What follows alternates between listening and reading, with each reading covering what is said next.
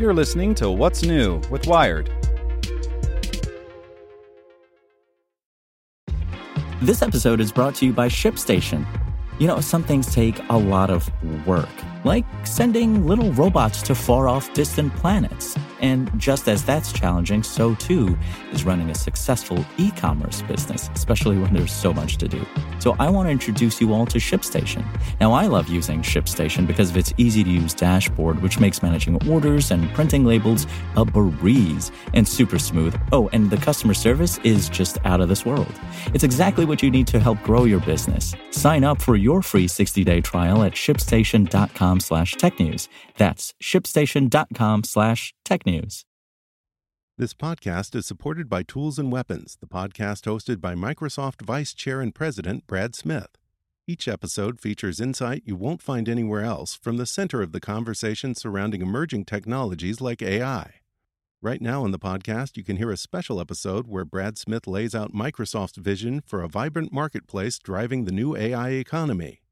To hear more, follow or subscribe to Tools and Weapons with Brad Smith wherever you get your podcasts. Hello, my name is Zeke Robison, and this is Tech in 2, the coronavirus update from Wired. Australia is facing the possibility of a national outbreak thanks to the highly contagious Delta variant. The country had boasted low case counts for much of the pandemic, but as of yesterday, Sydney and Darwin are now in lockdown. Mask mandates are in place in Canberra and Perth, and Victoria, the region where Melbourne is located, there's border restrictions with several other states. The outbreak is made worse by the fact that vaccinations have been slow going in Australia. So far, less than 5% of the population is fully inoculated. Next, new research indicates that the mRNA vaccines from Pfizer, BioNTech, and Moderna are likely to produce lasting immunity provided the virus and its variants don't evolve significantly, which isn't a given.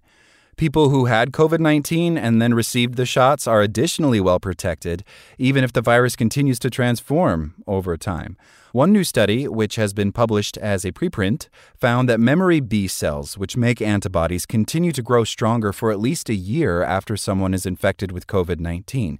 This means that by the time those people were vaccinated, their bodies were already primed to produce a robust immune response. And Bangladesh is preparing to reinstate a national lockdown after the country reported its highest ever daily death toll from COVID-19 on Sunday, with 119 deaths. Most people will be sheltering at home by Thursday. Workplaces will be shut after Wednesday, but authorities have already halted almost all public transit in Dhaka, the capital, leaving thousands with no way to move around the city or get to work other than walking. The lockdown announcement also caused tens of thousands of migrant workers to leave the city for their home villages on Sunday. Want more news you can use? Sign up for the Tech in 2 newsletter at wired.com/TT.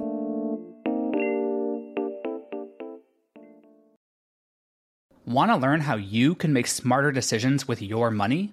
Well, I've got the podcast for you. I'm Sean Piles, and I host NerdWallet's Smart Money Podcast.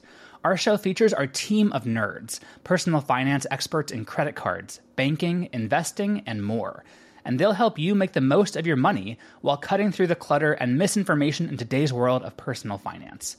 You'll get clarity on strategies to help you build your wealth, invest wisely, shop for financial products, and plan for major life events. Listen to NerdWallet's Smart Money Podcast wherever you get your podcasts.